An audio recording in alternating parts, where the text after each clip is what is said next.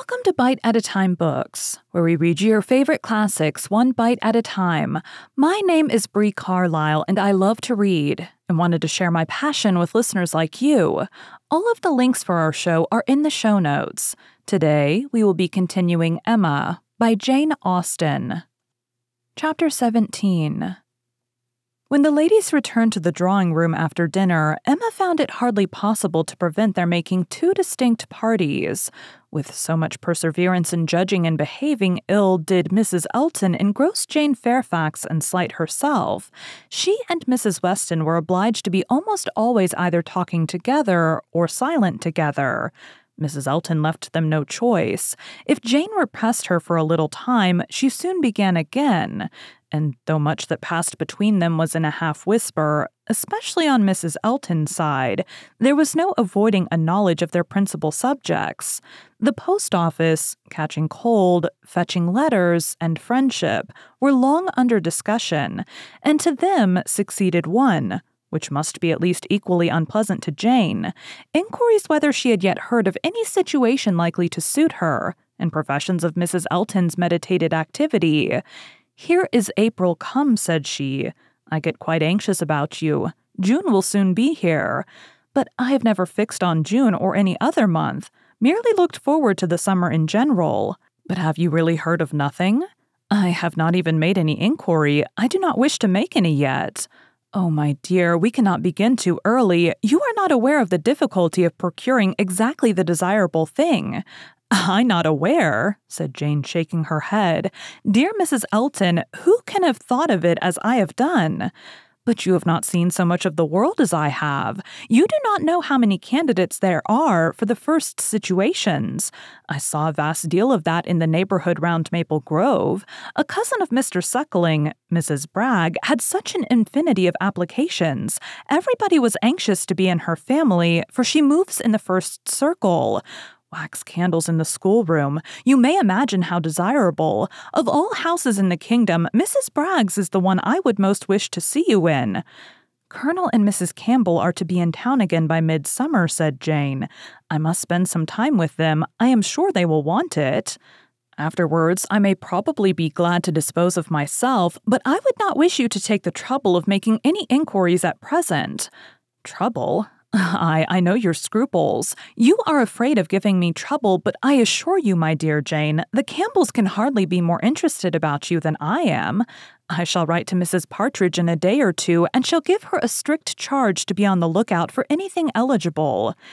"Thank you, but I would rather you did not mention the subject to her. Till the time draws nearer, I do not wish to be giving anybody trouble." "But my dear child, the time is drawing near. Here is April and June, or say even July is very near, with such business to accomplish before us.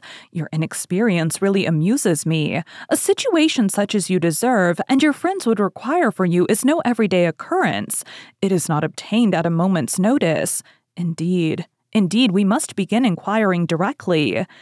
"Excuse me, ma'am, but this is by no means my intention.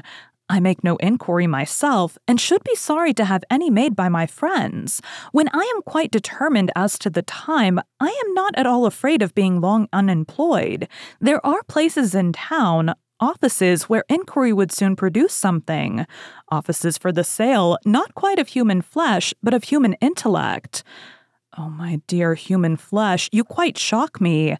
If you mean a fling at the slave trade, I assure you Mr. Suckling was always rather a friend to the abolition." "I did not mean—" "I was not thinking of the slave trade," replied Jane. "Governess trade, I assure you, was all that I had in view, widely different certainly as to the guilt of those who carry it on. But as to the greater misery of the victims, I do not know where it lies, but I only mean to say that there are advertising offices, and that by applying to them I should have no doubt of very soon meeting with something that would do." "Something that would do," repeated Mrs. Elton. "Aye, that may suit your humble ideas of yourself. I know what a modest creature you are, but it will not satisfy your friends to have you taking up with anything that may offer any inferior commonplace situation in a family not moving in a certain circle, or able to command the elegancies of life. You are very obliging, but as to all that, I am very indifferent. It would be no object to me to be with the rich. My mortifications, I think, would only be the greater. I should suffer more from comparison. A gentleman's family is all that I should condition for. I know you. You would take up with anything, but I shall be a little more nice, and I am sure the good Campbells will be quite on my side. With your superior talents, you have a right to move in the first circle. Your musical knowledge alone would entitle you to name your own terms, have as many rooms as you like, and mix in the family as much as you choose. That is, I do not know if you knew the harp. You might do all that, I am very sure, but you sing as well as play. Yes, I really believe you might even without the harp stipulate for what you chose, and you must and shall be delightfully, honorably, and comfortably settled before the Campbells or I have any rest. You may well class the delight, the honor, and the comfort of such a situation together, said Jane. They are pretty sure to be equal. However, I am very serious in not wishing anything to be attempted at present for me. I am exceedingly obliged to you, Mrs. Elton. I am obliged to anybody who feels for me, but I am quite serious in wishing nothing to be done till the summer. For 2 or 3 months longer, I shall remain where I am and as I am. And I am quite serious, too, I assure you, replied Mrs. Elton gaily, in resolving to be always on the watch and employing my friends to watch also that nothing really unexceptionable may pass us. In this style she ran on, never thoroughly stopping by anything till Mr. Woodhouse came into the room. Her vanity had then a change of object, and Emma heard her saying in the same half-whisper to Jane, "Here comes this dear old beau of mine, I protest. Only think of his gallantry in coming away before the other men. What a dear creature he is. I assure you I like him excessively. I admire all that quaint, old-fashioned politeness. It is much more to my taste than modern ease. Modern ease often disgusts me. But this good old Mr. Woodhouse, I wish you had heard his gallant speeches to me at dinner. Oh, I assure you, I began to think my caro sposo would be absolutely jealous. I fancy I am rather a favorite. He took notice of my gown. How do you like it? Selina's choice. Handsome, I think, but I do not know whether it is not over-trimmed. I have the greatest dislike to the idea of being over-trimmed. Quite a horror of finery. I must put on a few ornaments now because it is expected of me. A bride, you know, must appear like a bride, but my natural taste is all for simplicity. A simple style of dress is so infinitely preferable to finery, but I am quite in the minority, I believe. Few people seem to value simplicity of dress. Show and finery are everything. I have some notion of putting such a trimming as this to my white and silver poplin. Do you think it will look well? The whole party were but just reassembled in the drawing-room when Mr. Weston made his appearance among them. He had returned to a late dinner and walked to Hartfield as soon as it was over. He had been too much expected by the best judges for surprise, but there was great joy. Mr. Woodhouse was almost as glad to see him now as he would have been sorry to see him before. John Knightley only was in mute astonishment. That a man who might have spent his evening quietly at home after a day of business in London should set off again and walk half a mile to another man's house for the sake of being in mixed company till bedtime, of finishing his day in the efforts of civility and the noise of numbers, was a circumstance to strike him deeply. A man who had been in motion since 8 o'clock in the morning, and might now have been still, who had been long talking and might have been silent, who had been in more than one crowd and might have been alone. Such a man to quit the tranquility and independence of his own fireside, and on the evening of a cold, sleety April day rushing out again into the world. Could he by a touch of his finger have instantly taken back his wife? There would have been a motive, but his coming would probably prolong rather than break up the party. John Knightley looked at him with amazement, then shrugged his shoulders and said, "I could not have believed it even of him."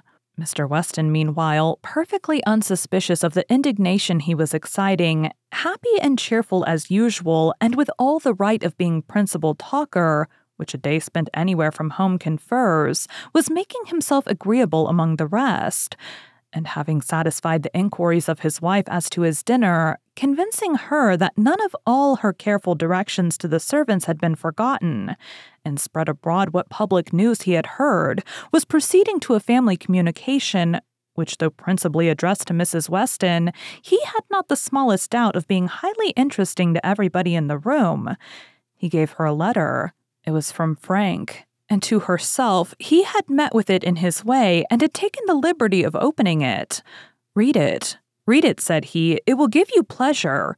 Only a few lines will not take you long. Read it to Emma." The two ladies looked over it together, and he sat smiling and talking to them the whole time in a voice a little subdued, but very audible to everybody. "Well, he is coming, you see. Good news, I think. Well, what do you say to it? I always told you he would be here again soon, did I not? Anne, my dear, did not I always tell you so? And you would not believe me. In town next week, you see, at the latest, I dare say, for she is as impatient as the black gentleman when anything is to be done. Most likely they will be there tomorrow or Saturday. As to her illness, all nothing, of course, but it is an excellent thing to have Frank among us again so near as town. They will stay a good while when they do come, and he will be half his time with us. This is precisely what I wanted. Well, pretty good news, is not it? Have you finished it? Has Emma read it all? Put it up, put it up. We will have a good talk about it some other time, but it will not do now. I shall only just mention the circumstance to the others in a common way." Mrs. Weston was most comfortably pleased on the occasion. Her looks and words had nothing to restrain them. She was happy. She knew she was happy and knew she ought to be happy. Her congratulations were warm and open, but Emma could not speak so fluently. She was a little occupied in weighing her own feelings and trying to understand the degree of her agitation, which she rather thought was considerable. Mr. Weston, however, too eager to be very observant, too communicative to want others to talk, was very well satisfied with what she did say, and soon moved away to make the rest of his friends happy by a partial communication of what the whole room must have overheard already. It was well that he took everybody's joy for granted, or he might have thought either Mr. Woodhouse or Mr. Knightley particularly delighted.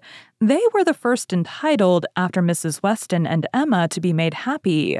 From them he would have proceeded to Miss Fairfax, but she was so deep in conversation with John Knightley that it would have been too positive an interruption, and finding himself close to Mrs. Elton and her attention disengaged, he necessarily began on the subject with her. Thank you for joining Bite at a Time Books today. While we read a bite of one of your favorite classics, all of the links for our show are in the show notes. We are part of the Bite at a Time Books Productions Network. If you ever wondered what inspired your favorite classic novelists to write their stories, what was happening in their lives or the world at the time, check out Bite at a Time Books, Behind the Story, Tuesdays wherever you listen to podcasts. Again, my name is Bree Carlisle, and I hope you come back tomorrow while we take the next bite of Emma.